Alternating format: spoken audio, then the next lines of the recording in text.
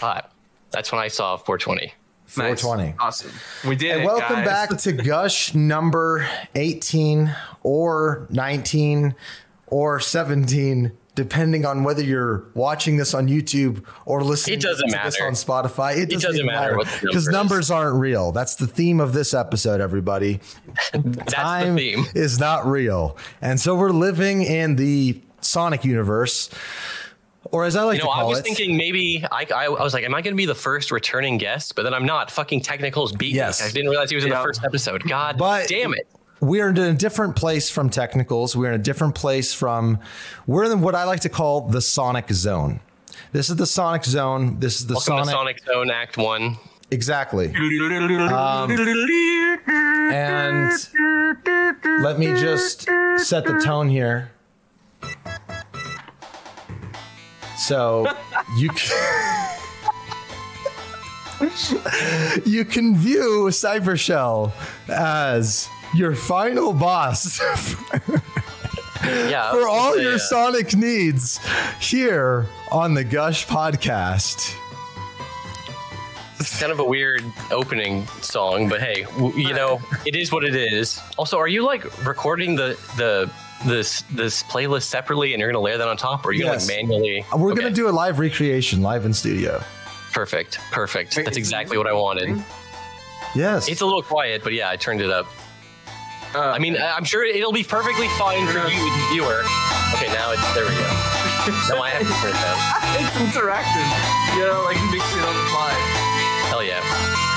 So yeah, I actually do like this track, The Final Zone from Sonic 1. It's a little it's very imposing. Very epic. Yeah. Yes, it is. It's almost like too epic. That fight is kind of weird. It's just Robotnik and a bunch of tubes going up and down. It's like, I have shit talked that final boss before, but it's not that bad. It's just not that amazing. You know what I mean? It was cool. Again, it was the first one. It was the first final boss. No, they didn't have the cooler final bosses to compare it to at the time. I'm sure it was considered epic. And I mean, it was pretty epic. If you think about it, it's kind of an analogy for how the internet is, right? It's just a bunch of tubes up and down. Exactly. That's exactly what they were thinking of when they were. And you never know which one's evil. Right. I think it's an analogy for that. And I think right now we're kind of caught in this state where this kind of music that we're listening to, that we're enjoying together, in this case, sharing on a podcast, truly, we don't know the future of whether this will be acceptable or not, because on sites like Twitch, so much as playing a small sample of any kind of video game music like this could get you permanently banned. I'm so upset about this. Okay, like I understand. I don't like it, but I understand that like top 40 music, you can't be fucking playing that on your goddamn Twitch. I get it. Okay, whatever. But like video game music is sacred. You're allowed to use video game music. You can't take video game music away from us. It's getting to the point where fucking Twitch streamers are like muting games just so they don't get their streams taken down, which is ridiculous. Like, makes what the hell? No sense. It's so ridiculous. It's like if you have the right to stream a game, that should include the music. And again, I understand there's a difference when you're doing licensed songs. That's one thing. Again, whatever. But I'm talking about video game music made for the video game. We were talking about Earthbound in particular has apparently had a re-release of a CD in Japan, and now like a bunch of old. I saw Chuka Conroy saying a bunch of his like Let's Play videos are getting taken down just because of the fucking music, which is like. And that's taking the whole video down. Yeah, the whole video, like not just like muted. It was like down, which just doesn't even make sense. Like I can't even wrap my head around that. Like that actually is another layer of not making sense. They actually would take the video down, which apparently is happening. I mean, I haven't personally had any problem with Earthbound music, so I can't fully vouch for that. But apparently, this is a real thing. I wouldn't just be saying it to drum up like fear for you guys. So just be careful with your video game music. Do a little research. It's not too hard to figure out if the music you want to use will be allowed by, YouTube. Usually you can find a video using it and then look in the description to see if there's that little auto-generated box that comes up. Because if that comes up, that means they're claiming the rights for that music. Exactly. You won't see that on most video game music. Yeah, that's usually how I go. I can't claim that will work with 100% accuracy. And plus, that's the thing about YouTube we were also bitching about, which is that they change the rules. Like the rules will be one thing 1 year, and then like a couple years later, we're changing the rules now. Now that video you made with that music, now it's not allowed. Because I have videos from 12 years ago where I would just play music without thinking, because it's just whatever. What are they gonna do? Watch every video on YouTube to find out if they're using music? I didn't think about robots back then. Yeah, it's gotten bad. It's getting bad. And I think this is one place where gamers, I know this sounds ironic, but where gamers are kind of united in this way of thinking, because if you think about it, this is exactly where gamers care about.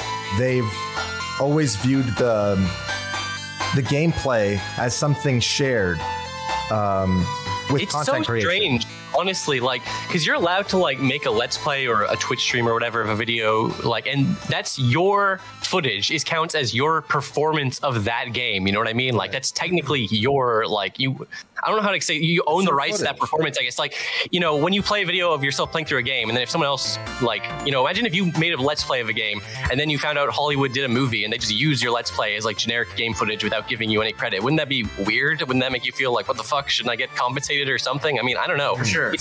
It's strange. I mean, I don't even know how much you deserve to be compensated for that, because like obviously the people who deserve compensation who'd have to be asked are the people who own the rights to the game. Like, can the game be in the movie? But I don't know. It's just a weird, complicated fucking thing, man. Video games are strange. They're a strange medium. They're a strange kind of art. They press the boundaries because they're a new universe. Mm-hmm. They push the boundaries of what is content and what is art and what is shared experience and all that, you know, because they're a complicated thing. They're a universe. That's when I said the Sonic universe. I wasn't being ironic. I really meant it. Right. Yeah, it's interesting. It is like a video game is like a little digital puppet show, and you control the puppets, and there's all these rules, and you have to like get to the end and stuff. It's just interesting because video games are obviously they're well, not obviously longer than a movie, but they usually are typically nowadays they're longer than a movie, so you can do more different things with like. So it's just interesting to see when games, like a lot of games, try to be like movies and emulate the style, the visual language of just being a movie. So it's like, I don't know. I like to see games embrace their gaminess, you know what I mean? Yes. I like both. Kind of vague, but it's sort of like what I'm trying to get at. Well, you know what you're saying is kind of, I'm about to go big picture here for a second. It's kind of relevant to 10,000 BC of, or whatever, however, you know, 100,000 years ago, 500,000 years ago, more accurately, millions of years ago, when humans were hunting for prey. You know, game, the word originally means for like hunting, right?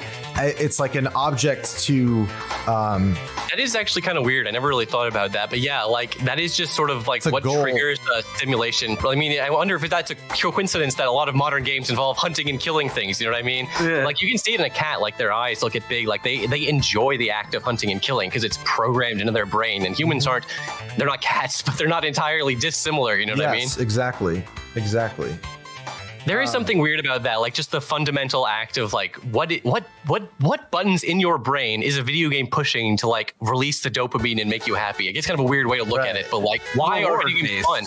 But like it's like video games are fun because you can you jump the little guy through the level, but like why is that fun? Why does that do anything? Reward. It's all about reward. It is. I guess that really does come down to it. Like it's a challenge. Like, you can't just you can't just bing wahoo your way through Mario Bros. 1 your first time. It's an intellectual game, really. Exactly. You have to have an extremely high IQ to understand Super Mario Brothers 1. You really do. It's so hard for me to even imagine this. Like kids today, I mean, I'm not trying to go full boomer about this shit or anything, but like kids let's go full boomer. They grow up with like PS4 and like these incredible 3D games, and it's just like, yeah, video games just are like a thing that just exists to them. But then you're like, I don't know, you talk to some old ass motherfucker who like they lived when video games did not exist. They lived in a world without video games, and video games are like a new thing, and that's like, it's so hard for me to imagine that. Like, you know, obviously I still can enjoy Pac-Man and have a good time playing those old arcade games, but like that was like the first, like the idea of even controlling a thing on a screen was such a novelty to these people. Like that's why those old Atari games, like I don't like to shit games for being too old or whatever, too archaic, but like it's so hard for me to appreciate the Atari games because like they're so primitive, but at the time I understand like that was enough to be considered good and cool, you know what I mean? And it's just weird to me to think there's gonna be people who like look at like, you know, like the old Sonic games and are like, nah, that's too primitive for me to get into, you know what I mean? I feel like there's a difference. Like it can't be to the same degree. It can't be to the same degree. Like obviously there's way more of a barrier of entry to those old Atari games. They're so esoteric. Like they're like Sonic's simple enough to understand. Yes, the esoteric Atari games. They are. I mean, they're so weird to even understand. Like, what am I even looking at half the time? Like, you need to read them. You need a high IQ. You need a high IQ to understand them. You really did have to. Well, it's not even high IQ. You just had to have an imagination. Like games used to require you to like abstract things and use your imagination. Like Final Fantasy battles. Like you understood the characters weren't standing in a row and taking turns and like watching numbers go down. You're supposed to use your imagination. Wait, you weren't supposed to be excited by big numbers on screen? No, you are. But it is an abstraction for like real combat, I would imagine. I mean, in real life, people don't have hit points. At least I don't think. Yeah, the hit points are literally just a measure of like effort and success and failure with each swing. It's kind of like farming feedback. So here's another weird thing that just popped into my brain because of the aquatic zone, aquatic music that's going on from Sonic is like the idea of like when you die in a video game, like that's like, you know, it pisses you off, right? Like when you drown in a Sonic game, it's like terrifying because you're like so close to being able to escape, but you can't. It's just super weird how like video games can invoke all these weird emotions in you. Like you can feel anxious watching a character in a movie almost drown, but it'll never be the same because you know whether you don't have any input on it. You were going to watch it, whatever happened, whatever put on film is what's going to happen. Whereas when you're watching a video game, it's like, this is you. Like you can't help but like project your ego onto the character that you're controlling and like see that as part of you. Can I want to make an analogy. I want to make a gaming analogy really quick before I forget it. Because this reminded me of that. In Pokemon, it's a more simple RPG. And so when you attack somebody, it doesn't actually say how much, it doesn't say how many hit points you took away. There's no number indicator for how much damage you just have to look at the life bar and sort of It's just the life bar. It's the colors and eyeball it. Exactly. And you kind of know where's where. But I've always thought that was a more... for a while at least, until you outsmarted it, that it was kind of a more imaginative system of like, well, it's almost more of like a feeling in Pokemon, it felt like, when you're damaging somebody rather than just like, you know, an exchange of numbers. Right. Pokemon did so much right in like letting you really, that's another game that you really feel like you're like the trainer or whatever, you know, because you have so much expression in like, because like everyone plays for Pokemon, but like everyone gets like little, not everyone has a different team. I shouldn't say that, but like, you know, everyone does it a little differently. You know what I mean? People are unique experience.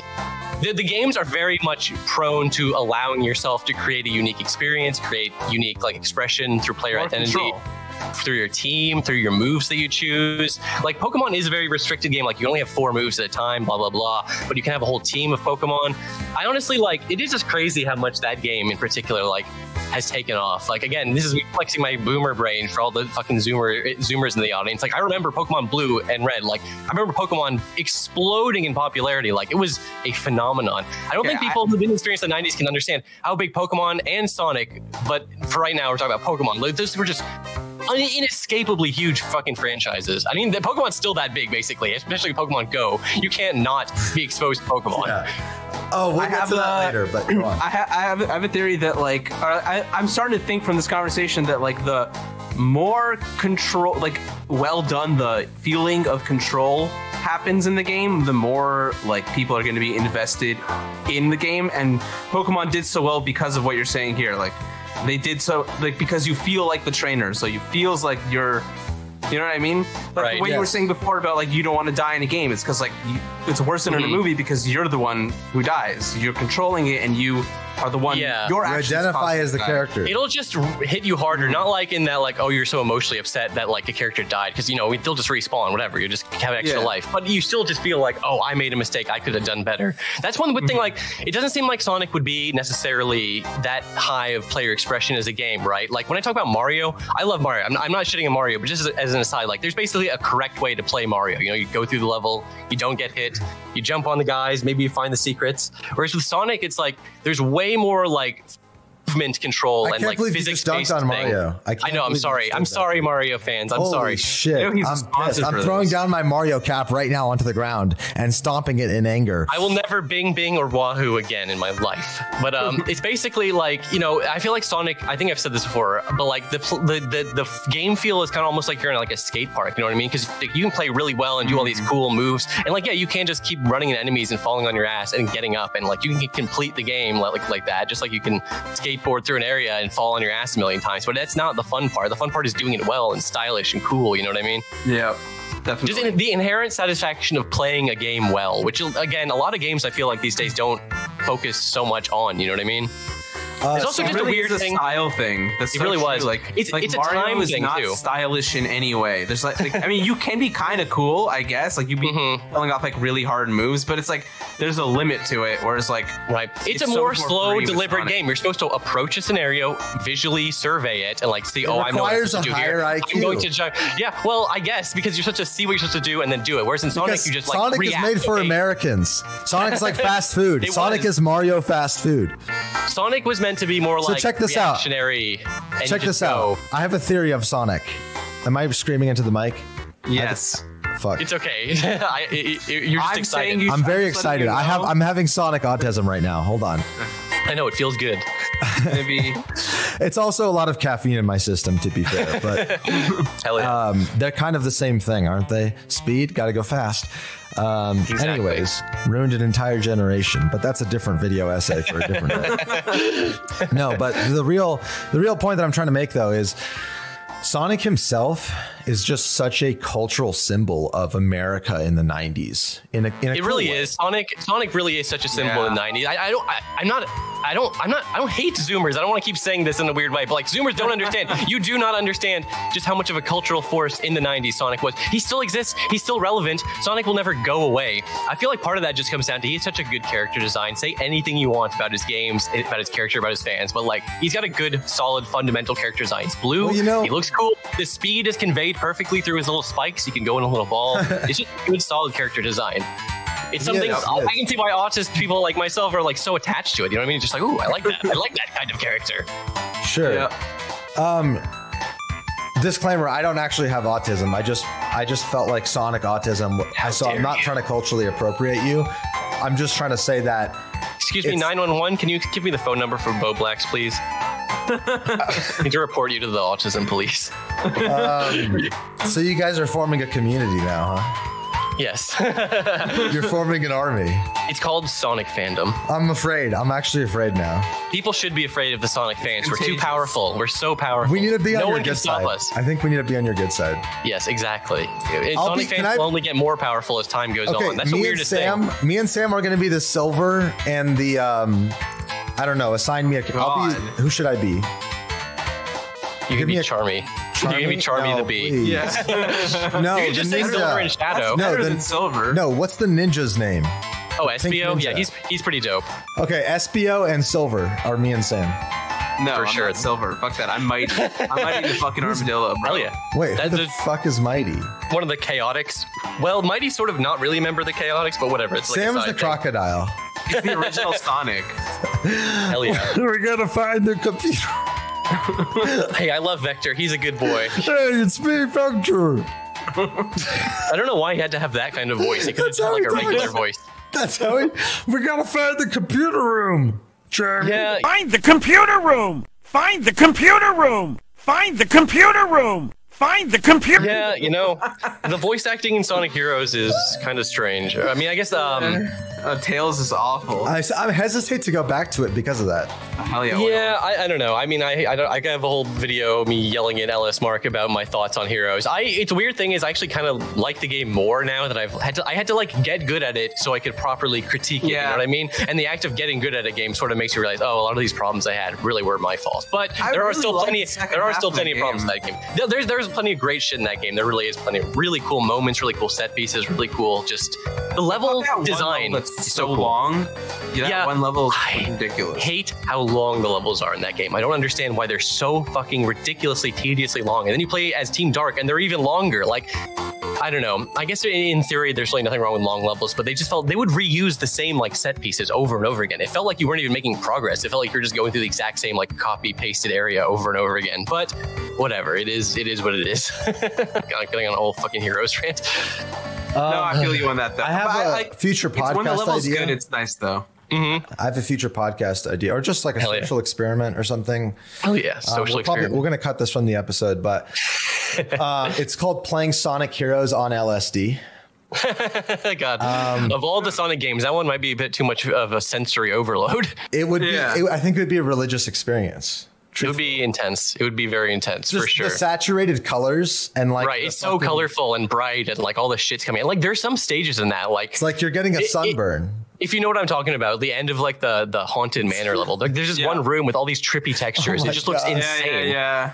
They were tripping on something when they made that. Yeah, it's And also you could being it's Takashi so Iizuka. stressful to be in that area because you could just like end up going so far back. Yeah. Oh yeah, that was a stressful area because you could just easily fall into a pit there, and then it would just put you back quite a while. It invokes feelings of paranoia and anxiety. I guess that was accurate for the level. It was like a haunted castle. Yeah. Yeah, it was. Good It music, was though. you Sick know. music. Hell yeah. Honestly, that might age well though. Oh my with the god, current- Sonic Spinball. Sonic Spinball is a game that it doesn't have the same pedigree of like great Sonic soundtrack as the other Sonic games do. No. It has a much more Genesis crunchy soundtrack, but at the same time, I liked it because of that. I understand absolutely why people wouldn't. The options, Sonic Spinball options sound like, I don't know why. That song is like objectively bad, but I fucking love it. I don't know why. It's so weird. That game, I remember like renting it a lot as a kid, and it was like there was something so mysterious about it for some reason. Right. I do genuinely like the Toxic Cave song. That's actually a pretty decent song. It's not all bad. I don't know why I shit on it so hard. But it's just not what I think of. Yeah. The options music in particular. That one actually, one of the instruments is like balanced wrong. Like you can look up YouTube Sonic Spinball options like fixed, and it actually sounds better. Yeah, you can. It's a very strange song. I gotta turn up the volume. This is like new metal. I know, but it's like it's again. This is It has sick now. it has that Genesis crunch to it, which is I understand why a lot of people genuinely do not care for the Genesis sound font or whatever. I mean, I don't know how the proper way to describe it. But to add on to Sonic's mythology, I will have another cultural analysis to add. Go for it. So this is free video essay content sick. for anyone interested. But Sonic, in representing like the quintessential 90s cool kid in America, he also represented a cultural peak, much like the Beatles did for the 60s, or a number of other bands, Jimi Hendrix, Bob Dylan, you had Andy Warhol, the Velvet Underground, many other acts that aren't even coming to mind right now. Weird Al. Yeah, Weird Al, who was born in the 60s. Weird Al is a fucking just force of nature. He's still around. He still doesn't even look that old. He's still just making songs. He's awesome. I think he's has a fountain of youth. He really does. I don't even know what he's doing, but he's just You don't want to. he's just one of those genuinely funny ass guys. I always have like a huge amount of respect for people who can be incredibly like funny without resulting to like vulgarity and saying the fuck word and the cunt word like I do a million times. I don't know why. It's not like I try to be a vulgar guy. I just swear a lot. I don't know why. It's just something like I just did it without thinking. Like I have this reputation for swearing a lot in my videos, and I swear to God, it sounds like I'm lying, but I swear I never was like I'm gonna swear a lot and be the swearing guy. I just talked, and that's sort of just it's like a filler word, you know what I mean? Or it's like fucking this, fucking that, fucking It's just fucking how we grew up. It was Right. like, you know, this South Park and Exactly. Oh, I swear it saying means. fuck was such a big deal when I was a kid, and now it's like nobody cares. Literally nobody when I was cares a about kid- vulgarity like that. Nobody. Like people care about slurs and like offensive words in that regard, but nobody cares about shit and fuck, you know what I mean? Like who cares? Who cares? Kids use those words nowadays and nobody cares. I don't care. I remember when I was a kid and like after I got into South Park and around like the 4th grade or so, I started swearing. And I thought it was the kids would come to funniest my- shit ever, dude. I thought South Park was the Yeah, greatest it was show because so it was good. an animated show with kids, and they were saying the fuck word. It was just that alone. Again, And it nowadays was good. there's so many animated adult shows. Like that's not even like that's not even a thing edgy, anymore. it's like it's not whatever. even edgy. It's not even anything. Like you wouldn't even get normal. attention. It's literally normal. It is normal to have an adult kids, animation. so I'd have kids come to my house when I was a kid, and I would swear, and they'd be like, "You can swear?" You know what I mean? They're like, Yeah, "Well, there were what if always your mom those. hears?" There were always those sheltered kids who were like, "Dude, It was you, like you can't everyone, swear." dude. It was Yeah, like I know. That's what I everyone. mean. It used to be normal to not like. It was like you don't just say fuck. Like that's a big deal. Like I mean, when you're alone with your friends, it's like whatever. You guys but, want to know something funny about that? One thing I distinctly remember from the early YouTube days. There are some channels I used to follow. Some of them were even Sonic channels, actually. One of them was like this kind of game ranter, I think they were called at the time. He would basically he would like play games and would give his thoughts on games and other things, you know, so that kind of shit. Right. Anyways, so this guy made and he had like his own cartoon profile picture, like early days of that. Of course. And the funny thing though was that he created this like montage of his own videos called the fuck reel. And it was like every time that he said fuck in his videos, right. cut together. As if like that was like a funny thing at the time. Like, oh, look how many times I cursed. Like, it's funny how like just the cursing culture on YouTube has changed. Because I mean, obviously back in the day, this was like this is many years ago. This was like right. 12, I mean, back in the day, 13. Angry Video Game Nerd was like breaking the doors off the shit. Like he was like, this fucking diarrhea, dog shit, fucking take a double. Yeah. People were like, oh my god, you can't say that while talking about video games. Because like people compare YouTube to like broadcast television. Like I mean, it wasn't like seen in the same light, but like you wouldn't get that kind of content on broadcast television. And now I'm not shitting on the guy directly, but it's a little sad when you see like modern Angry Video Game Nerd and he's like doesn't want to swear because he wants the more ad revenue and stuff. You know what I mean? Like people are afraid to swear. I really don't hold it against people who don't swear. I can't emphasize that enough. If you don't want to swear in your content, that is a-okay. But like, I don't know, man. I just have constantly sworn, and I don't know why. I guess I don't really have any footing to say this because I've just been blessed. I swear all the time in my videos. I never have gotten in any real trouble. As long as nowadays the new rule basically is just don't say the fuck word in the thumbnail, title, or in the first 30 seconds, and you'll be mostly okay. I know some people, they like swear a little bit, and the whole video gets demonetized. I swear up a storm as long as you don't do it immediately. Well, that's I've never fucking retarded. It's so stupid, dude. For that one we're demonetized, Sam. For that one we're demonetized. Thank you. It is like now that we're demonetized. It's not. I just wish they would handle it evenly and treat everyone on the same level playing field, but they don't. It's like some people, certain rules get enforced sometimes, and sometimes they don't get enforced. It's like completely arbitrary. It's so frustrating. Which brings us back among the employees or some shit. I don't even know. I genuinely, I have no idea how or why it's like this. Which brings us back to Sonic. Hell yeah! I have no idea how or why Sega hasn't released what Pokemon Go did for Pokemon. Ciao, Sega. It's insane, right? Come on. You're right. You're absolutely right. So many people are like begging Sega to bring back the Ciao, and like they could just make, I don't know necessarily just Ciao Go. I mean, I don't know about that, but like just something. Just make some kind, exactly, any kind of app, something. I am a little skeptical. Like when I think of a standalone Ciao game, you'd have to give it like mini games or something to balance out the resource management, because normally the resources come from playing the main game. But the point is, you can figure it out. There's absolutely a way to figure it out, and it's so strange to me that they haven't capitalized on this, because adventure nostalgia is like peaking right now. Like people love the Ciao. They love the Ciao. They're constantly bringing the Ciao like back for like little cameos and things. It makes no sense, dude. They're leaving money on the table, and I don't know why they're doing it like this. Maybe I'll let them like make the new game, and if there's no Ciao in that, then it's time to start being like, come on, Sega, get it together, because maybe they'll bring it back. You never know. It is strange though. It's such a strange subsystem of a game. Like it was so in depth, like no reason to be that in depth, but it totally was, and a lot of people loved it. A lot of people formed really strong memories with their Ciao. That's why I had a video about Ciao, and it did pretty well. People are just interested, like, wow, look at all this completely optional, 100% optional side content in a game. It's so strange. Like, why did they even add Ciao? It makes no sense. What the fuck? That was just the weirdest thing about like Sonic Adventure 1. Fandom. I know why. Go on, Sam. Because Sonic is not like a game that's about longevity on its own, but having the Ciao Garden makes it last longer. Yes, I agree with you. I think Ciao within the context of like Sonic Adventure, Sonic Adventure Battle is genius, because it gives you an extra incentive to like replay the stage. There's already an incentive because you want to like get a better rank, do the extra missions, but like now you have like extra things to do during that, and it's like it is like a nice downtime between constantly grinding out the same missions over and over, as you can just hang out with your Ciao.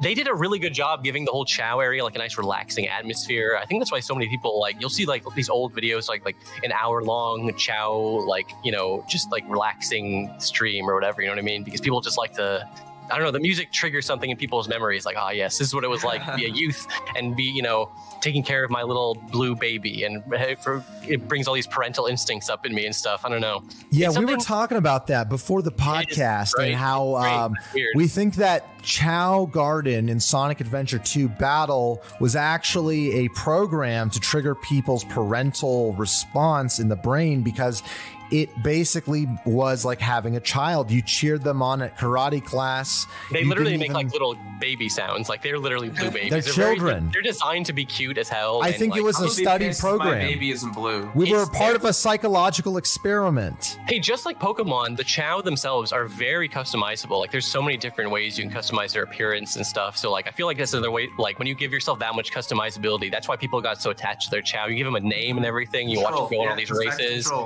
Exactly. You want to 3D print them out and raise them as real children? Hell yeah. I would love a little Chow robot. Just like we were talking about earlier, you can't fully control the Chow. It really is like being a parent. You just have to let your kid do what they do. And that's what really makes having that degree of control good, because it's like you have the control, but then it's up against what you can't control. So but you could also pick them up and kick them. Tug and pull kind of thing. Yeah, just like your real life kids.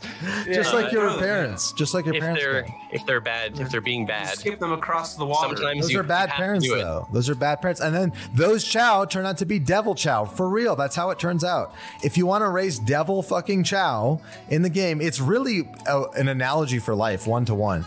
It's honestly like the new religion. Chow's going to be a new religion in about 20 years. Watch. Because when you mistreat the Chow, they turn into the devil Chow, and they're kind of like living in hell. There is a lot of weirdly symbolism, like the angel Chow have the little halo and everything. It is kind of funny, honestly. Yeah. But it is like I don't know what it is, but something about the Chow just tickled people's brains in the right way. And Sega hasn't like forgotten that. They keep teasing people like, we're gonna bring back the Chow. We're gonna bring back the Chow. We'll make a little Chow animated video for YouTube. We're just not gonna put the Chow in the main fucking series of games anytime soon. Who knows? But Chow fandoms are rising, is what I was going to say. I've noticed more and more people. I mean, it's always sort of been there to a degree, but like I feel like Connor eats pants. And everyone else who has the Chow avatar. Yeah, he's got that sick Chow avatar. I love that. Yeah, he's a great guy. Toad of Chow games. Give me like a Captain Toad equivalent. Yeah, you know, there really is room for a Chow spinoff or something like that. I mean, I don't know. I wouldn't really want to play a whole game as Omo Chow, but like there's something there. You could make a Chow Cybershell. game. Like, it's on the table. Cybershell. Yes. You and Connor Eats Pants should collaborate. Dude, we should. I mean, I feel like you guys would. Before. Yeah, he's a great guy, honestly. He's really cool. He's a really funny dude. Yeah, he's just a great. I watched him do the Minecraft Sonic stream. I didn't actually play the Minecraft Sonic DLC myself. I will do it eventually, but I don't know. I couldn't get it in. I couldn't the energy in myself up to play the Minecraft Sonic DLC the day it came out. So I just watched someone else play it. Right. It is crazy. That's another thing I wanted to touch on real quick. And everything. Yep. That's a whole nother subject, which is something that I've talked with Sam about. Pauses the music. Serious business, guys. This is serious, guys. This is serious. Okay. No, but okay, I'll continue. But the thing I talked with Sam about was how it's sometimes more enjoyable, or like it's more preferred to watch someone play through like fan games of Sonic and just like newer games in general, perhaps, or at least like. Dude, that's a whole weird thing to think about. Like, why do people like watching games in the first place? And I feel like I should have a better understanding of this, because I was sort of like there. I was there when Let's Plays were like booming back in 2007 on Something Awful, and it's such a weird thing to think about. Like that is quote unquote the birthplace of Let's Plays, and it is like the idea of a quote unquote Let's Play didn't really exist before that, but like the idea of gameplay, it implies a parasocial relationship. It implies a parasocial relationship. Also, it goes back to what we were saying earlier about like, well, with the copyright stuff, like is someone's gameplay like unique to them? It's a very strange situation. Like how much do you own your Let's Play footage? Because you don't own the game or the assets or the music, but like you own your performance of it. That's like a real thing. Like I looked that up, but I don't really fully understand what rights that exactly will confer to you. And that's why like we like watching other people play, because we like watching their performance. Right? Yeah, it is like especially if they're streaming their microphone. That's an extra level. I mean, obviously that counts as their own performance. But yeah, okay. Exactly. Can I borrow this for a video idea? Oh yeah.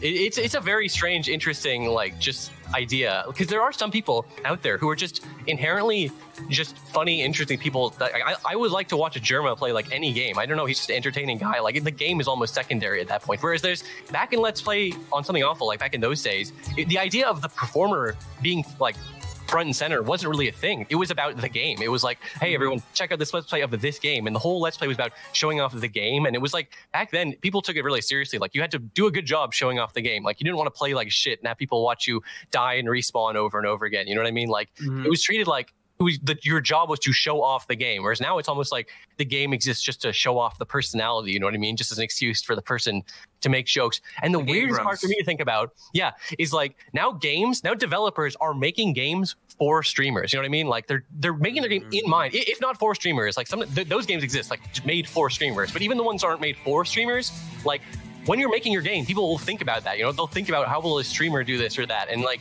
because that's not something you can or should ignore. Like streamers will help your game's popularity so fucking much if you're like an indie game. You know what I mean? But is that a good thing? I don't know. I know. I agree. It's weird because you're not experiencing the game if you're watching someone else play it, and that will always be different. You know what I mean? It's not the same. Yeah. If you watch someone Let's Play a game, you can like know everything that's in that game, but if you've never picked up the controller and like played it, like it's still a different level of understanding. It's knowledge versus wisdom.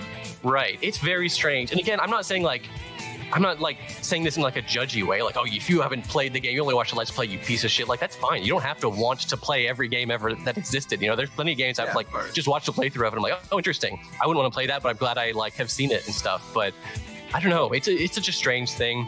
And like I was trying to say like earlier with Let's Plays, like the concept of a gameplay like that you would record, I mean, that's existed forever. So what makes a Let's Play? Is it the commentary? Because there have been commentary on gameplay for reviews and for like, you know, but just like, videos.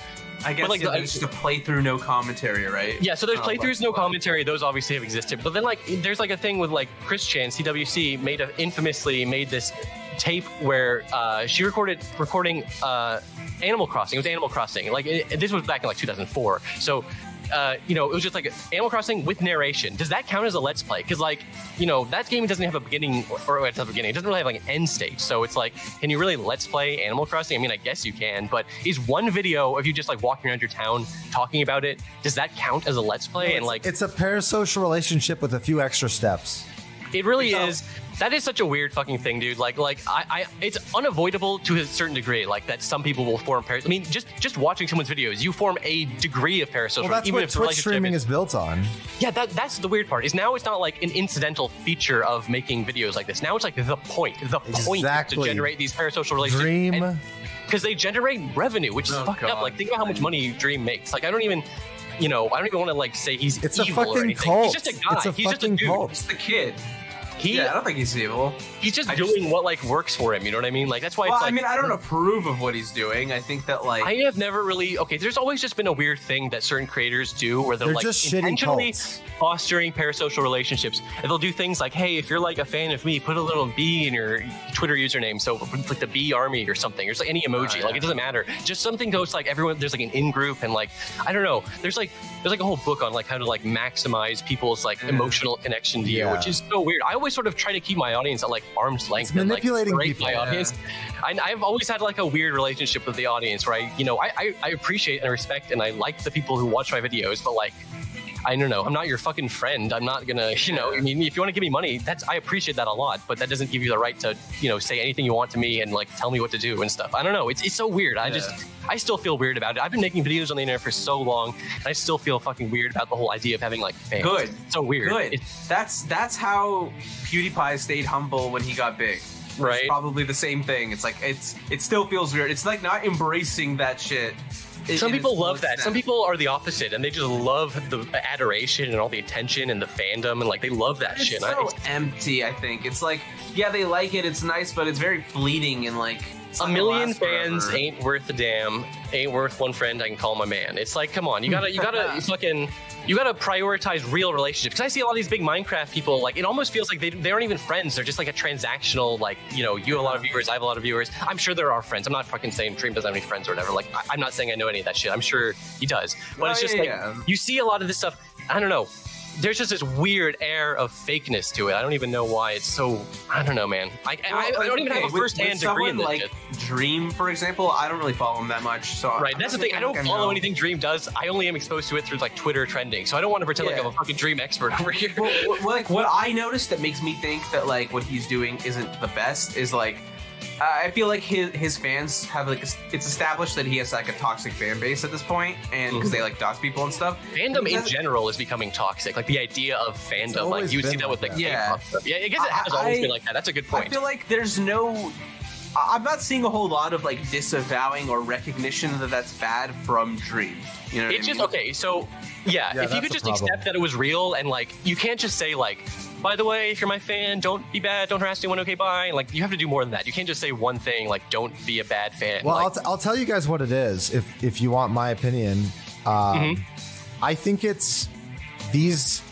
Okay, so to put it in somewhat negative terms, it's these influencers realizing they can weaponize their audience to their advantage. Oh yeah. If you want to, that's what I was sort of saying with like the whole B army bullshit or whatever. It's like if you want to mobilize and weaponize your fans, like you really can. These people, some of them have like these little discords and like subgroups and sub discords of like, you know, every little strike force of fans who will go do anything they want. It runs deep. There are so many dumb kids out there. If you're a creator with like a minuscule, like a crumb of clout, you can get like a bunch of dumb kids to do anything you want, which is like weird. Absolutely. And I don't like that at all. That's why I don't even have a Discord anymore. I don't like that whole thing. Yeah.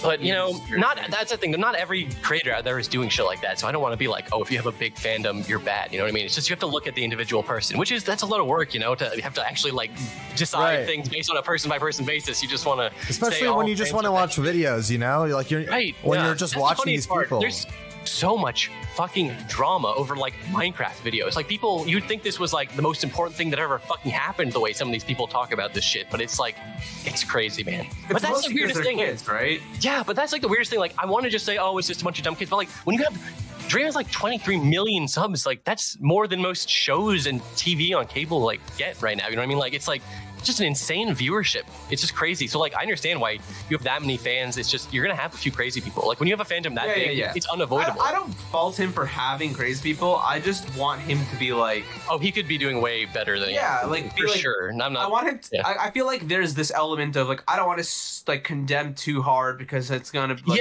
that's the thing. When you're a nice soft boy, you want to have. You don't. He's like nice to his fans. Like, oh, I love all my fans. Like you can't. Don't love all your fans. That's stupid. You should hate all your fans. It's not true. That's the fucked up. It's like it's so obviously not true. It almost feels pointless. Like, you know, he doesn't actually love all. It's like, of course he doesn't. But like, I don't know. It like really affects those kids' head when they see that tweet. And he's like, oh, I love all my fans. He's like, wow, Dream really loves me. I love. Yeah, he's in such a weird way. He said it in such a weird way. It's a strange thing. I mean, that's just like what the future of YouTube is going to be like, right? It's these huge fucking creators. I don't know. I mean, I have no idea, man.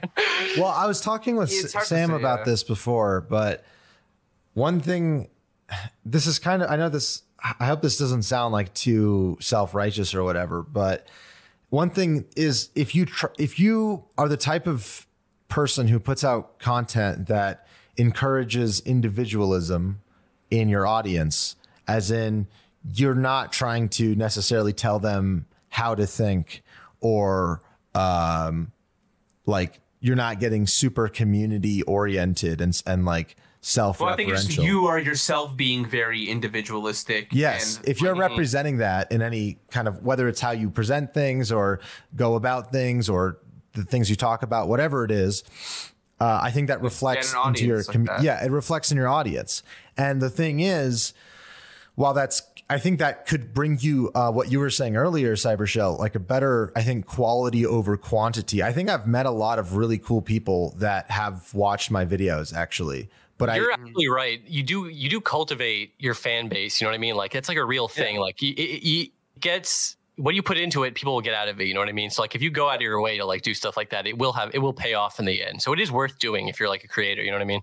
Yeah. I guess the question remains, how financially viable is it for the future? I do think that people like us probably are going to rely more on things like Patreon and it's been interesting seeing the landscape change because I remember Patreon 2017, that was like the game changer because you could never trust YouTube to like be reliable. You know what I mean? You can't just trust YouTube AdSense. You just can't trust that they'll demonetize. You know, everyone knows what I'm talking about. I don't even need to elaborate. But then the meta sort of became like taking sponsorships and ads and stuff, which is like, that's fine too.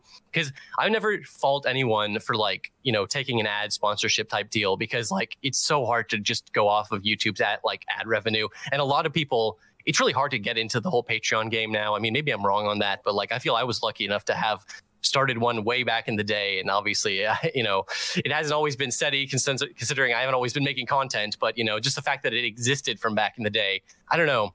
It's just like there's so many creators now. It's almost just like there's so many different people you can give your money to. It's like just an infinite fractal of different possible. It's very disjointed, unfortunately. It's so hard to.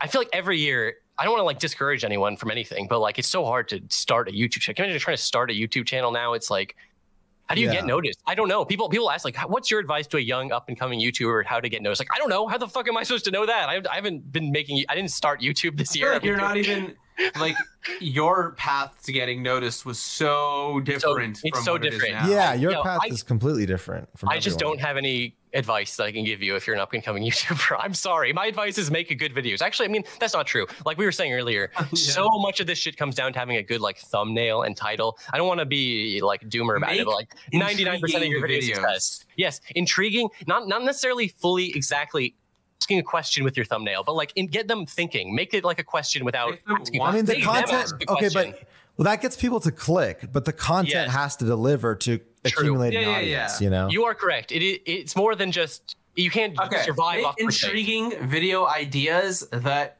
keep people watching. Right. Like we were saying earlier with my stupid Baja Blast video, I think the reason it got so popular is because that thumbnail perfectly captures your attention. It makes you a little intrigued, like, oh, stealing a soda like that. I thought about that before, but I never did it. It just sort of accurately conveys everything the whole video is going to be. I clicked on it. It was just very fortuitous. I clicked on it. Yeah, I was gonna say actually, but like right before we started, I was about to say something, and then I think we like started recording. That when I watched your video, I literally thought to myself like, this entire thread like took off because of this picture. Yeah, I definitely did, for sure. Like that was like, if it was the exact same thread, everything was the same, but he didn't have that MS Paint picture and it was just like verbal or like text in the OP, it would not have gotten nearly as popular because it is such a funny, like visual. I feel like that picture on its own, you could just post that picture and people would be like, "How that's a funny picture." You know what I mean? So it's like, yeah, exactly. That was like, I was lucky to have something like that as the thing that got people to click on the video. And then I was also lucky enough that in my personal opinion, it was an interesting series of events that people are interested in hearing about. So they say a picture's worth 1,000 words. It really is. Wait, did you guys even notice I was gone? My Discord disconnected for some reason. I just noticed that the stream ended. Yeah, the stream ended now. I thought you were just patiently listening to us. Yeah. No, but I was doing that before, but I also disconnected this time.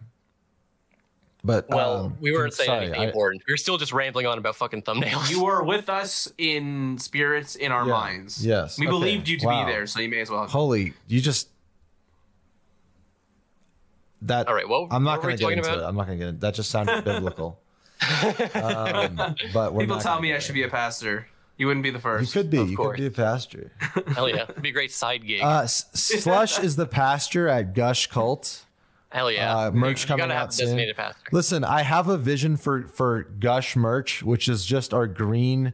This is a plug for something that doesn't exist yet, basically. So just give me like if you're watching this in the future, this is for the future listeners of Gush. This is what the design is.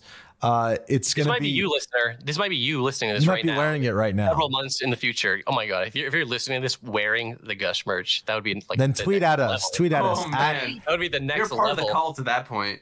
Tweet at Gush Podcast.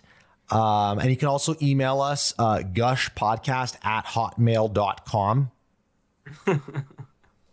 Love that Hotmail. God, my first email account was Hotmail. Same. Again, back to the 90s era. Good Charlotte rocks. Hell yeah. That's the most 90s email there ever was at Hotmail. Wait, I have a question. Do I count as a 90? I think the fundamental question of who's a Zoomer and who's a millennial falls upon this, which is, did you grow up more as a early 2000s kid or as a 90s kid? It is interesting because like people will be like, if you were a Zoomer, this was your childhood. If you were an e-boomer, this was your childhood. But like, I have a lot of fond memories of like Zoomer childhood type things. You know, I still experienced a lot of that. We're a bit of both. Right. Yeah. Yeah. That's definitely. how I feel. But it's only like when you start pushing further back into like the 80s and you get into those like 80s cartoons, like He-Man stuff, like that's a little before my time. Yeah. You know what I mean? Yeah.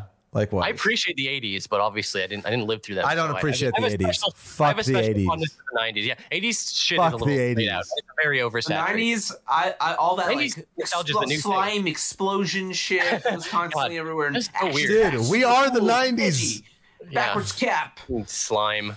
People love slime in the 90s. You guys don't understand. There's whole Oh, we understand, dude. Look at Gush. It was a good aesthetic. I love the slime aesthetic. I unironically love the slime aesthetic. I'm not kidding. Yeah, same. Well, you're in it all right the 90s now. shit. I love that shit. You're in it right now, dude. Hell yeah.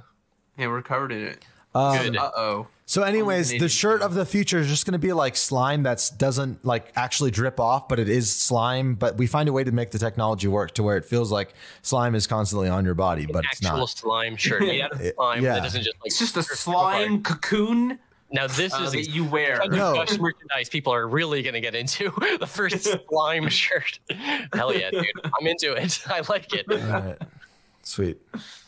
It's got a very loose fit. Well, I was kind of inspired by the power-ups from the early Sonic games where Hell yeah. you'd get the fire force field, you'd get the lightning force field. I Yeah, think the this was elemental shields were Sonic such 3. a good fucking twist on like a regular shield because they were like, how do you give Sonic new moves, but without like, you don't want to just give him a dash, an air dash, and a bounce and a double jump. That would fuck up the whole game because you would have too many movement options. But they tie them to these little shields, so you like when you have one, you really cherish it. Like, yes, I have an extra movement ability right now where I can breathe underwater. You know what I mean? And then you lose it. That's in sort of a Mario-ish element because that game also, or Mario 3, you get the power ups like the rare ones, like the Tanuki suit stuff, and then you lose it and you're like, fuck. I like Mario 3, but like I don't even like using the special suits because I just get too nervous. I'm gonna lose it and be like, fuck, I lost my Hammer Bros suit. It's like I always say, the Tanuki suit was the first kind of furry icon.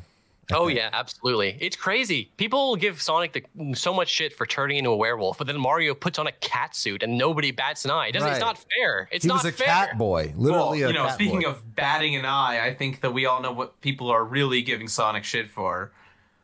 It's not fair. Rouge the Bat.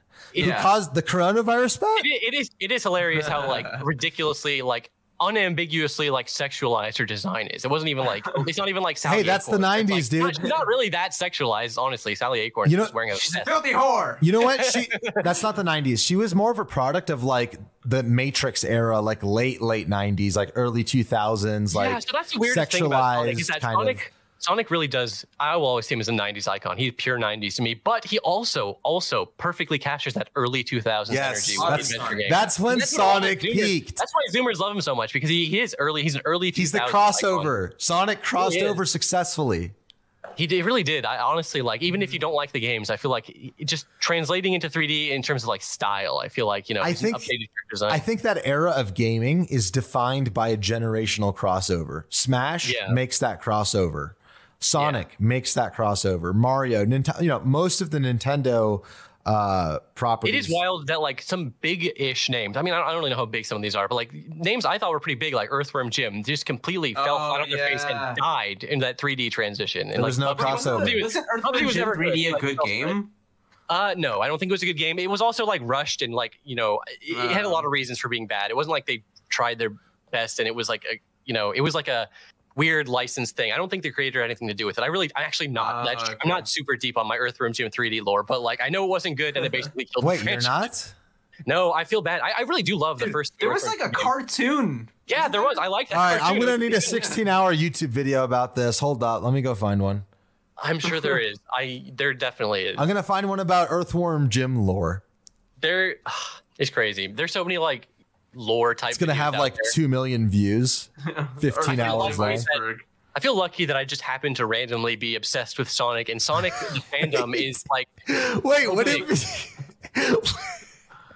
would it still be an Earthworm if it's an Earthworm Jim iceberg, or would it be an Iceworm Jim in the iceberg? Yes, it would be an ice worm. Ice- that whole iceberg meme just really fucking exploded. I made a parody video where it was like the iceberg. That was I feel like- great because I learned something from that video. right. Well, that's actually kind of an interesting little piece of trivia. That famous iceberg pic is like a composite image. You can't really get a zoomed out pic that far in water. You It's know an what I mean? analogy for the fact that you can't do that with the videos, right? Right. Exactly. It's a deep, multifaceted analogy. Holy shit, I love that. No, I think that's like a really good practical analogy. It's like, hey, this is just a hard truth. See, it's shit like that is why I tweeted that you're the Bo Burnham of the Sonic YouTubers. Oh my God, you sound like Bo Burnham. I knew you sounded like him. That's pretty funny. This kind of sounds weird, but like, this is real advice I will give to any YouTuber. Have a second channel and make just dog shit meme videos and post them there. I mean, hell, you can post them on your main channel if you fucking want. I don't care. But like, for me, I like to have a separate second channel where I can just make anything. I don't care how stupid or bad it is. I don't care if the video is 5 seconds long. It's nice to be able to make anything because it's good practice, just like if you have a funny. So that literally is why I have videos on that channel, because I had a stupid idea in my head and it was just like sitting there bouncing around in my head all day. I was like, I have to make this stupid fucking video just so I can have it not be in my head anymore. You know what I mean? Yeah. It's good to have a shitpost channel. What was it? What do you call it? It's Cyberhell? Cyber is hell. It's the same characters, but with added, or the same. Can you do a musical number from the special for us at the end of the episode? A musical number. The only Sonic song that's worth singing is the Sonic Underground theme song. No, I meant from your other special under your secondary alias, Bo Burnham. Oh, yes, of course. God, that's crazy. It's crazy how long he's been making stuff too. I've seen Bo Burnham's he's had quite an evolution as an online creator. Yeah. For some reason, I always get him confused with fucking Lemon Demon. They've also had a long. Oh yeah, career. I don't know why. They're just he's hard to pronounce last name. That's why I call him Lemon Demon. But they're just funny song guys. I don't really know how to explain it better than that. They're just funny song guys, and I have a lot of respect for that. Bo Burnham is clearly transitioned into mainstream success at this point. Oh, it's crazy how popular that fucking Netflix special was. It's crazy. Yeah. Good for him, honestly. I was in LA and on Sunset Boulevard, which is where all these big advertisements and entertainment stuff is, the comedy stores there. There's a giant poster along the wall that's for Bo Burnham's inside and has the critical acclaim stuff and all that. And it's it's kind of crazy. Netflix has taken over what would traditionally have been theaters. Yeah, Hollywood films and stuff. Hollywood is dead. It's crazy. Think about why is Hollywood relevant in the digital age? It has no reason to be relevant. It's not. That's why we saw Hollywood collapse with Me Too and further stuff. Just Hollywood deserved Me Too so much. I was so happy seeing all those horrible people get outed. Well, I mean, I wasn't happy because I was reading about all these horrible things, but I was like, God, fuck these people. And it's crazy because it was an open secret to the point where it wasn't even an open secret. It's everybody knew Harvey Weinstein was a complete fucking. And a lot of them were pretty fucked up. A lot of them there were jokes about that shit on Family Guy. It wasn't. An open secret barely even covers it. You know what I mean? Yeah. It's crazy. It was one of those things where you wondered why. It's the bad guys just get away with it. The culture ran deep. That's what it's indicative of, I think. It is. Yeah, that is actually the craziest part is it wasn't just a bunch of creeps are being creeps. This is some sort of modern phenomenon. That was built into the culture of Hollywood, on purpose. It wasn't an accident. You know what I mean? It's systematic being fucking creepy. It's I have respect for people who made it out in Hollywood. God, I'm glad I never had to go try and my dream was never to go be in Hollywood. You know what I mean? Systematic predatory behavior. That's gonna get trending on Twitter. I would love that. I thought making writing and directing movies sounded fun as a kid. I'm still not opposed to it. Actually, that's the most I'd want to do though. I did see you wearing the director's beret. The thing about writing is you can write from anywhere. I mean, I guess it does be anywhere, but I do agree with you. I being an actor. It's fucked up. I don't even like the minuscule bare amount of acting I have to do, acting in quotation marks for my fucking videos. You know what I mean? Because when you record a script, when you write a script, you have to read it, but you can't just read it in a fucking flat monotone voice, which is what my natural way to read a fucking script would be. I have to sit down and read a sentence and put emotion into your voice. It has to sound like you even if it's the millionth time you've read this sentence, you have to really, I don't know. There's more acting in YouTube videos than people give credit for. But you're that naturally, man. It's harder. It's not. It doesn't come as naturally to me as it does to other people. Well, I hear he means that you talking right now. Yeah, you sound totally okay. It's what you're fucked saying. up because you're right. You are absolutely right. It is I am literally just talking right now. But it is I don't know. I've never really considered myself a big live content guy. I've always been more of a pre-recorded video type guy, and that's why for a very long time. I mean, up until last year, I'd done 0 podcasts. I had Gush was one of the very first podcasts I ever did in my entire life. I was oh man, I'm nervous about this shit. But it's just shooting the shit. I mean, I know you guys. You guys are cool guys. We're basically just talking at this point. Whereas when it was some podcast where I didn't know the guys, it's way more. It's kind of Oh yeah, it's intimidating. Yeah. This is the kind of podcast I like, where it's just like guys shooting the shit. It's not like, so, you know, here's this segment, here's this. I mean, Right, I don't have anything against produced podcasts, but you know, So what you're saying is, I mean, shout out to the Create Unknown, because they're like a more produced podcast, and I like them. there are good produced. I wasn't trying to shit on them, but no, like, but we're better. We're better. No. yeah, but this is better. Exactly. I'm here so I can say it. You know, it's kind of like Sonic games though, because when you're just running through the levels, you know, sometimes there's the boost segments, which I think are like questions and topics. But you know, a good podcast is really like a good Sonic level. If you really think about well it. designed. You bring up the boosts. Yeah, because actually, you're honestly not You get even the power entirely wrong, ups. even though I know you're partially memeing right now. But you got to keep a momentum going is actually what I mean, you know. You actually do. That's like a real thing. It's easy to just sort of like you finish a topic and you just sort of like let the silence sort of sit for a second. But like, you know, when To be fair, that's true of a lot of things, by the way, like a lot of things, obviously, but True. But like, you know, you want to keep the momentum going. You don't want to just like come to a stop. You know what I mean? Yes. You got to chain topics from one to the next. Like it's like a thing. Sometimes Like, you it gotta really is a think thing. quick. Podcasting is a skill. Let me just make that clear. Like, and it's a skill I don't really have developed that well, but I have a great time just talking to you guys, so I don't mind doing it. Hey, how do you get better at podcasting besides podcasting? Like, there's no other way to do it. I mean, I guess just talking to people. I guess that sort of works, but you know. Yeah, I don't even feel like I feel like I wouldn't be good on an actual like scripted podcast or whatever it is, like on a more professional style of podcast. Like I don't know if I would be good at that, but because it's just talking and it's just like talking to people I like. So, you know what I mean? There's nothing to worry about.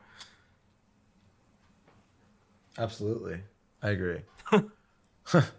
No, but yeah. It's amazing that after I say that, we hit a lull of silence. That was just for comedic effect, obviously. That was, I had a great follow-up. I was like, I'm just going to not say anything and let him just sit there. I was DJing, dude. I was feeling you. I'm picking the right song for the occasion. You're not streaming. You're not streaming. Oh, I know. yeah, This one's just for myself. Hell yeah. Okay. It's the rooftop run. So I'm that's a getting great hyped good up. one. Unleashed has a great OST. Just I 'cause love it's like Rooftop a Run, dude. One of the conceits of this episode was supposed to be talking about all this Sonic music, and I could do that all day, but like I would need to do a little more structured for that, because I'm so fucking rambly when I come to Sonic shit. I'll just start like bouncing off the walls, talking about like one topic to another. You know how it is. It is what it is. But Unleashed has a great OST. It's a great world-trotting adventure type thing. Yeah.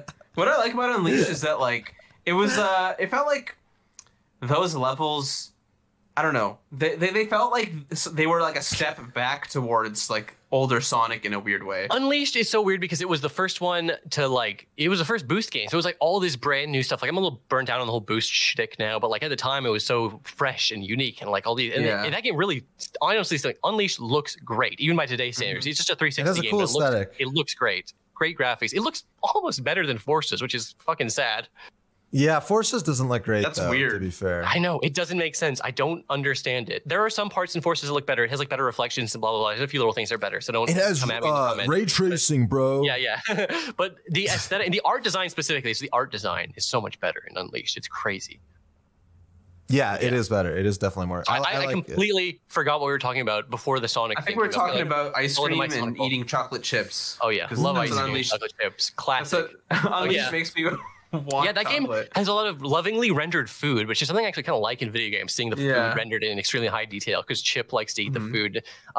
Character, when I first played the game, I was like, oh, Chip, this guy sucks. He's just an annoying little piece of shit. But honestly, I kind of like Chip. One might say that Sonic Unleashed. One might say, sorry to interrupt you. No, go for it. One might say that Sonic Unleashed represents peak consumerism. It sort of does in a weird way, because like Chip is always about like going and buying food from these new places. It's super weird. Like like one of the best things to do in that game is just travel across the world buying things. It was the first foodie Sonic game. Hell yeah. Well, to be fair though, foodie Sonic game. I like before that. Like you could say it was building. I think Sonic 06 also, like with the NPCs and stuff. I don't know if I'd say it's consumerist, but it was more like it seemed more like a how do I say it? Like less imaginative in some ways. Yeah, I kind of get what you mean. Like the stages and heroes are so weird and abstract. I actually really love how weird and like Sonic-y some of the stages are. Whereas in Unleashed, it was more grounded, because it was more like globe-trotting adventure. So it's like here's like a version of Alaska. Here's like a version of China or something. Which again, I really liked the stages. I thought they were beautiful, great rendered. But like I totally get what you mean. And if someone had that complaint where they're like, oh, it's wasn't Sonic-y enough for me. The stages were too whatever.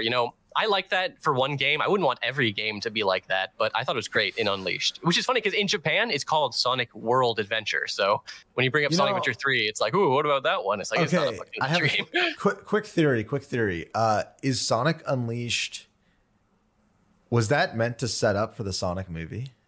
The intro to Unleashed is so well animated. I always was craving and dying for a Sonic movie that's just like the intro to Unleashed, but we're never going to get one just like that. Yeah. It's so well animated, but I don't know. I always thought about like a Sonic movie. Like I never thought they were going to make one. I mean, I knew it was in development hell for a long time. Where you go on IMDb and see like, oh, they're going to make a Sonic movie. It was like that page existed for years, but like back when they still had forum posts. Right. God, there was this fucking ancient image of like Keanu Reeves as Sonic and like, Danny DeVito as Eggman, and like a fake movie poster from like 2005. And I remember seeing it like, Sonic movie. What a funny idea. That would never happen. But it happened. I mean, I don't know. Maybe I didn't think it would never happen, but like, they made the Mario Bros movie and that was a disaster. I love that movie, but it's a fucking disaster. Like it's complete, like so weird and not anything like Mario. But there's gonna be a new Mario movie. I don't know if you even knew that, but there's gonna be a new Mario movie by Illumination, by the guys who made Minions. Oh, so it's gonna look like it does in like the cutscenes. I think it's gonna just be like a 3D CGI Minion-y-esque, not literally Minions, but like that sort of stylish of movie. You know what I mean? Like I think it's gonna be bad, but we'll see. I just don't have a lot of faith in Nintendo approving a good script for that. Let me make a prediction right here. They're weird about their rules. Yeah, go ahead. I'm also gonna make a prediction here, which is that I think they were kind of able to sort of pull off the Sonic movie with modern technology and writing and whatever, all that. It would have been so bad if they tried to make it just like 10 years ago.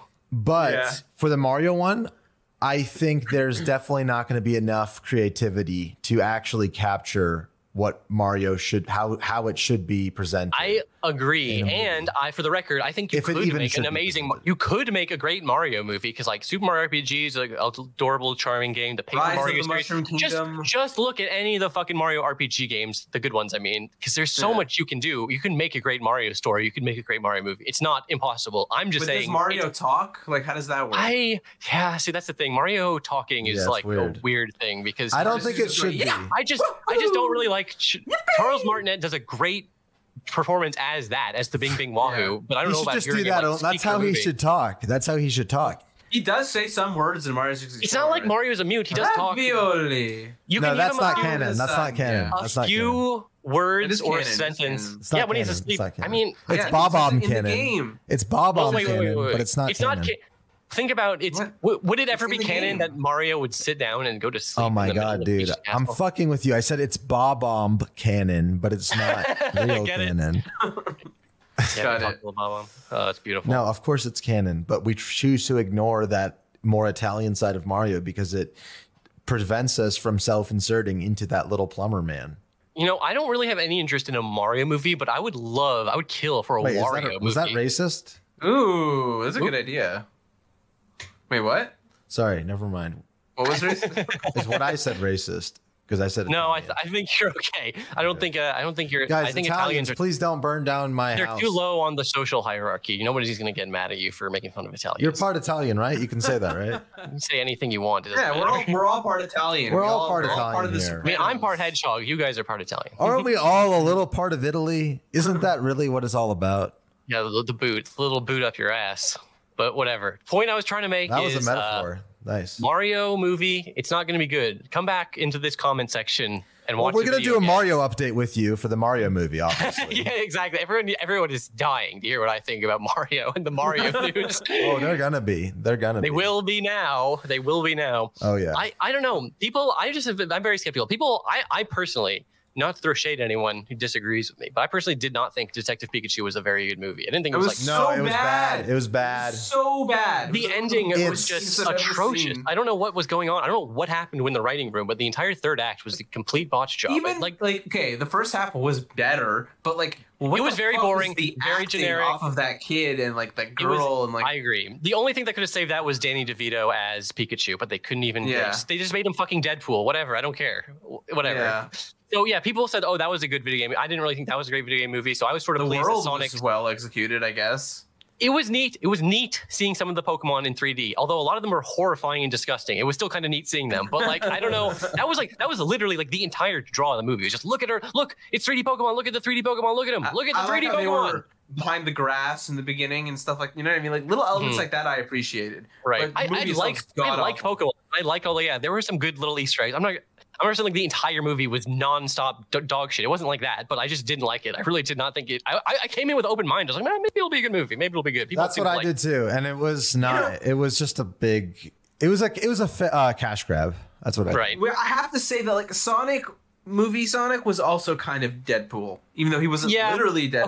Okay, you're absolutely 100% correct in that. Like the movie Sonic is a straight up different character. Like it's a different characterization. Like the idea of Sonic as like this weirdo loner, like not even, I don't want to say loser, like looking in the movies, watching people watch the movies through the window. Like he just had a very different vibe to me. He's way more. It's funny because like that actually kind of like contextualized and like explained why he made so many little pop culture quips. Although that was very Deadpool. Yeah. You know, when he was like, "Oh, talking about Keanu." Like Sonic isn't cool. Sonic is meant to be cool. That's not cool to be soy. It's not cool to be soy. That's honestly my complaint. He was not that cool. Like it was cool when he was like being Sonic, but like a lot of the time he was, you know, he was like the stranded alien. It was literally just like an alien. 90s Sonic is fucking cool. Always. He was Genie from Aladdin at times, you know. I was able to separate my minds. Like if like this isn't Sonic, this is movie Sonic. It's a separate thing, and as a separate thing, I liked it. I thought it was pretty good. Like it wasn't like a fucking masterpiece of a movie like Citizen Kane, but like it was fun the whole way through. I just had such low expectations. I thought the movie was going to be a disaster. And then that first trailer came out where he looked hideous and I was like, oh, it is going to be a disaster. Exactly like I thought. So the fact that it wasn't, the fact that people actually kind of liked it is a huge win in my book. And I have a little bit more hope for the second movie. I think they're going to be more lean into the Soniciness of it all. You know, they're bringing in Tails and Knuckles. It's going to be more Sonic-y. I think the American market for these kinds of movies are finally starting to catch on what Japan has known for decades now, which is you really have to play into what your fan base wants. You can't try to appeal to everyone all the time. Oh my God. I mean, you say sorry, that, I just quoted a line from movie just came out and I don't know. It like it doesn't do that. It doesn't do what?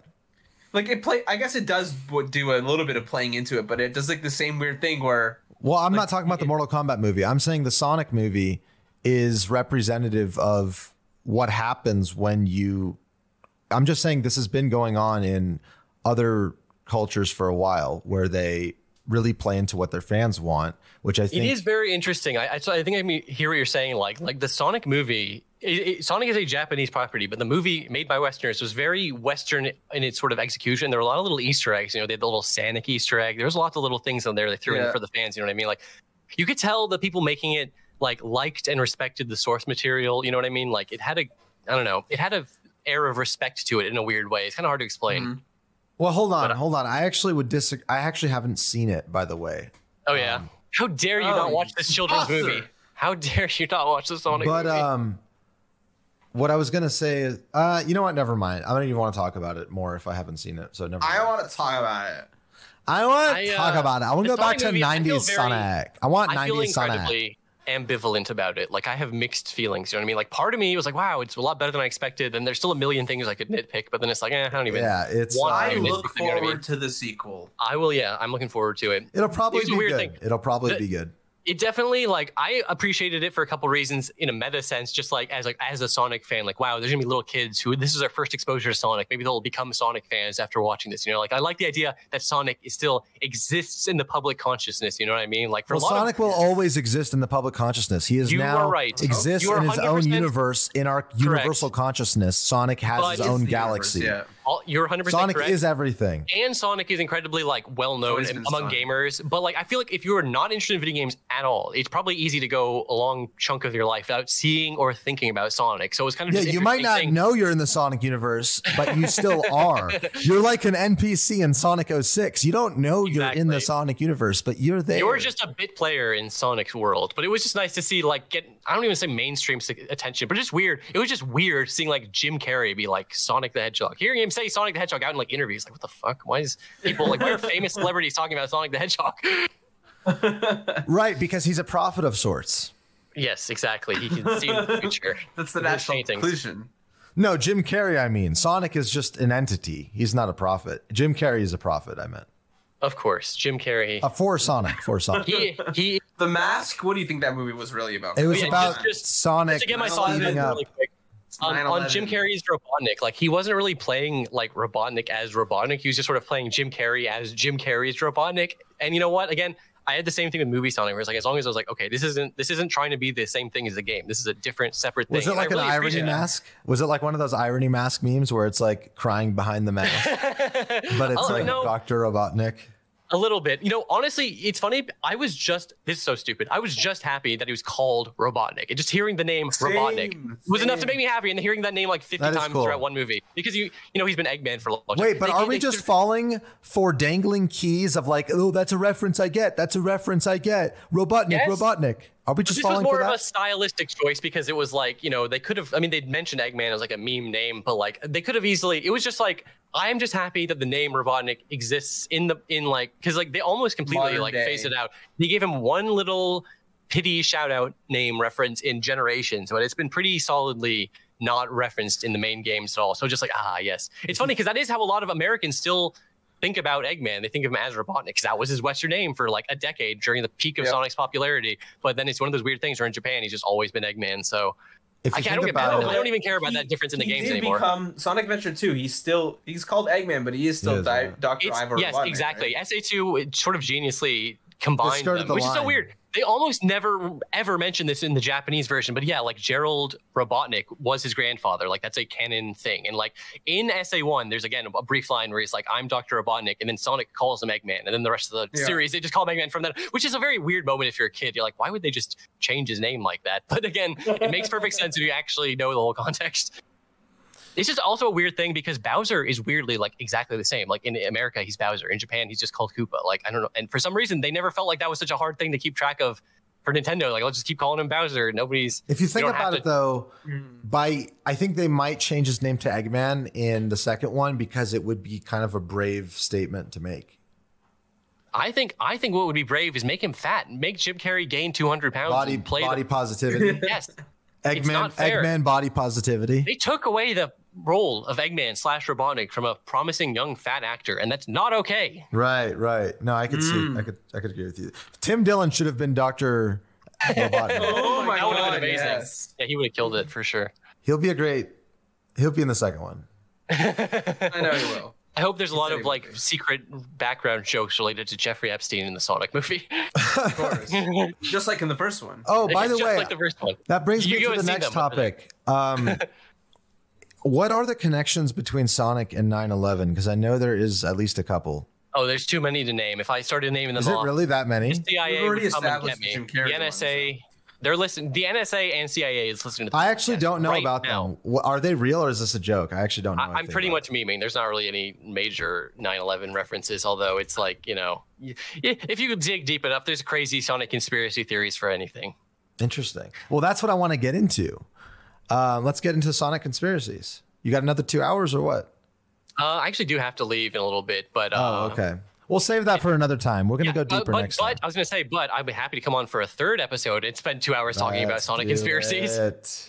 I would love that. Hey, if I can't be the first returning guest, I can at least be the first guest to return for the third time. Topic for you also, Sonic conspiracies. Right. That is another thing I feel lucky about. Like, there's so many different Sonic related things. Like, it feels like, I've never truly run out of video topics. So it would just me being not thinking hard enough of a good one. You know what I mean? Yeah.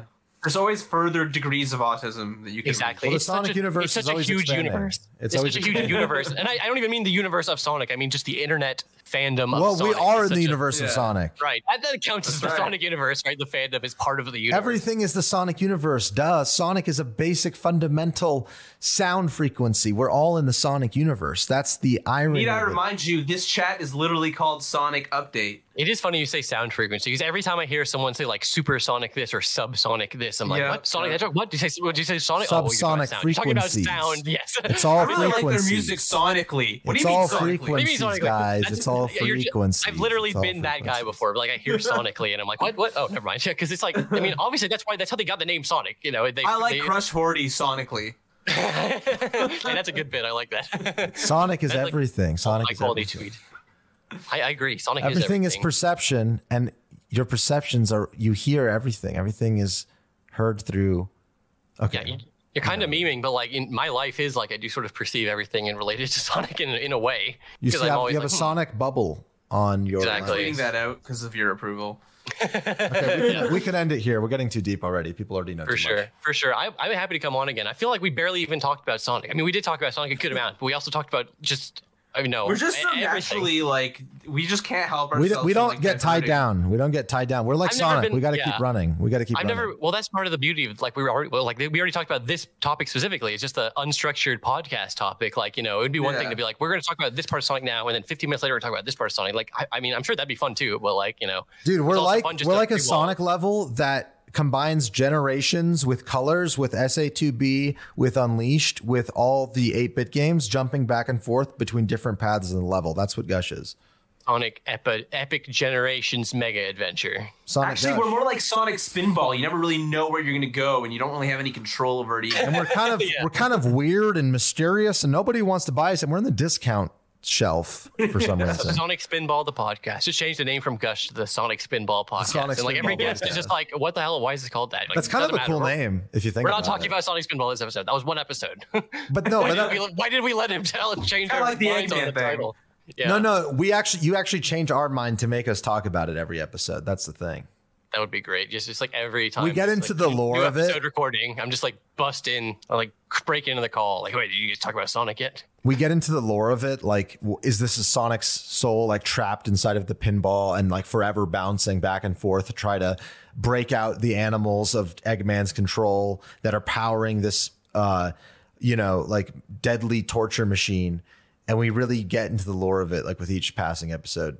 Hell yeah! Here's a shout out to any of I'm guaranteed this guy exists. Here's a shout out to the one Gush fan who just like hates Sonic. He hates Sonic the Hedgehog so Yeah. much, and he's like, God damn it! I just shut the fuck up. Stop talking about Sonic. Talk about anything else. Sonic. Well, No, that guy's We fucked. need to give him a shout out at the end of a long Sonic episode. Exactly.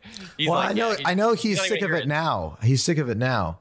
He's just such a big Gush fan that he has to listen to every episode entirely, but he hates Sonic. He's just like, God damn it. I made a tweet about this recently. Just thought it was funny that he has Sonic crossing over and all these Wait, different why does it games. have to be a guy? Can it be a girl? Can you be a No, little girls bit aren't braver? allowed to like Sonic. Girls love Sonic. They have to like Amy. They're only allowed to like Amy. It is They weird. be in love with No, Sonic. seriously. They want to change Sonic No, for the better. You are right. Sonic there's is a big- developing a female fandom. It has a female fandom like within the thing. Like, course. I mean, in my mind, The RAR I mean, XD girls. The RAR it's XD funny. girls. I just, in my mind, this is totally sexist and not okay to say in 2021, but like in my mind, everyone on the internet's a dude. I grew up on the internet in 2000, like the early 2000s, where you just assumed everyone was a guy, and like 99% of the No, time, me you were too. like right. Me too. So it was just Me like, too. but I know you're not supposed to still think that way, especially now because it's not even true anymore. But in my mind, it's just that's still how I think Can about I- the internet. The space that we inhabit on the internet is certainly more dominated by Right. guys. Right. There's no denying True. it. Very true. But Exactly. girls, And that's You the could thing, be like certain into Sonic, fandoms. This is what made me okay. think about it exactly. It's like the certain fandoms are very like weighted towards one gender or the other. I want to be like, I'm going to pick up bitches. I'm going to become a The Sims YouTuber and become huge in the Sims community just because I know there's a lot of female fans. But no, I'm sure that there are like, there are a lot of girl Sonic fans. I think I only know that because there's a lot of like talented artists I know, and a lot of them are girls. I think maybe, it's just I feel like the Sonic has a sort of universal appeal. I can totally see why it would appeal to both genders. There are some game series out there I can see like modern warfare type games have a way more male audience. Okay. Yeah. Well, next time we'll get deeper into Sonic lore. Thanks for listening, guys. with the Maybe conspiracies. we'll see if I decide to bless you with my knowledge. Maybe I'll just keep it secret. Please, Master. Maybe all my Sonic. Fine, we'll get deeper into something else Sonic related. Then we'll figure it out. We will. We'll just make Sonic. I will be music happy to talk about Earthworm Jim stuff. Earthworm, Iceworm Jim. I'm gonna be like studying Sonic and all this lore shit, and then you bring me on the next episode. Like, this is the Earthworm Jim episode. No Sonic. We're gonna go to the episode, and you're gonna be like, "All right, Cybershell, get us an Earthworm Jim playlist now." Dude, that game also has pretty great music. That's by Tommy Tallarico. He's a talented composer. Oh my god, I know him because he worked with Mega 64. Yes, funny. He did. Yeah, he did some great videos with them. God, the Mega 64 guys are so funny. They were great. We could do a podcast on that. All right, Sam's gonna love that one. I have met them so many times because they come to PAX every year, and I would just go to PAX every year, and I was just every single year I would meet them. Like, hey, I mean, they didn't know who I was just a fan, but I was like, hey, it's you guys. I'd buy their con exclusive DVD. Those guys are great, and I can believe that they're still doing it. But like, they're still doing Mega 64. They're like a band. They're like a fucking band, dude. Crazy. I can't believe how long they've been going. Like, god damn, I'm getting like internet flashbacks now. I remember buying the version 1 DVD off of like the Something Awful. Wow, man, I didn't know you're this deep into them, dude. Yeah, no, I've been a fan. I sent in a message like they. Sorry, my voice has like been screeched. Is like been stretched. I read one of your messages in a video. No, on like the 20th podcast when the podcast was like new. I was like, wow, cool, a Mega 64 podcast. I'm not gonna lie, I haven't been keeping up with it. I'll check in every now and then, but they're on like episode 600 now. It's crazy. Yeah, I check in every now and then as well, and they have a pretty decent podcast. They're like well produced. They keep it interesting. They have a good. It must be. They're hard, just a good. right? They're a good group of friends. Like they flow back and forth. Yes, they have a great just group dynamic. You can tell they're like real life chemistry. They have great, exactly. That's it. Group chemistry. But it must be hard, right? 600 episodes. Don't you run out of shit to talk about? I mean, there's always current events, but like, damn, 600 episodes. No, they just kind of like, what have you been up to? Like, I've been playing this game. I like it. It's cool. Like this new movie. They kind of keep up with like pop culture a little bit, you know? Right. You guys better invite me back for Gush episode 600. Yeah, we will. Hell yeah. All right. Yo, come to VidCon. Let's do a Gush in person. 20, isn't it? Maybe I will go to VidCon. I was like thinking about that. Like I've never been. It'd be cool just to be able to meet up with creators. It's 19, Sam. It's 19. No, it is 20. Yeah, you're our 20th episode. It's 20. Oh my God, you're 20. What a milestone. Well, I didn't know because this episode started with you guys like it's episode 17 or 19 or 20 or whatever. Yeah, I wasn't sure either. Numbers are hard. Numbers are. It doesn't matter. Like who cares? Like it doesn't matter. It's just a new episode. It doesn't matter. It's a new episode. Yeah. Although I guess it's a new act. If you want to celebrate it as like a milestone. It's a new act. Exactly. New act. And we'll see you on the next act. 20. Yeah. Okay, Cybershell Act 3 coming later on. It will. It'll be on. Even if you guys don't want it, especially if you don't want it.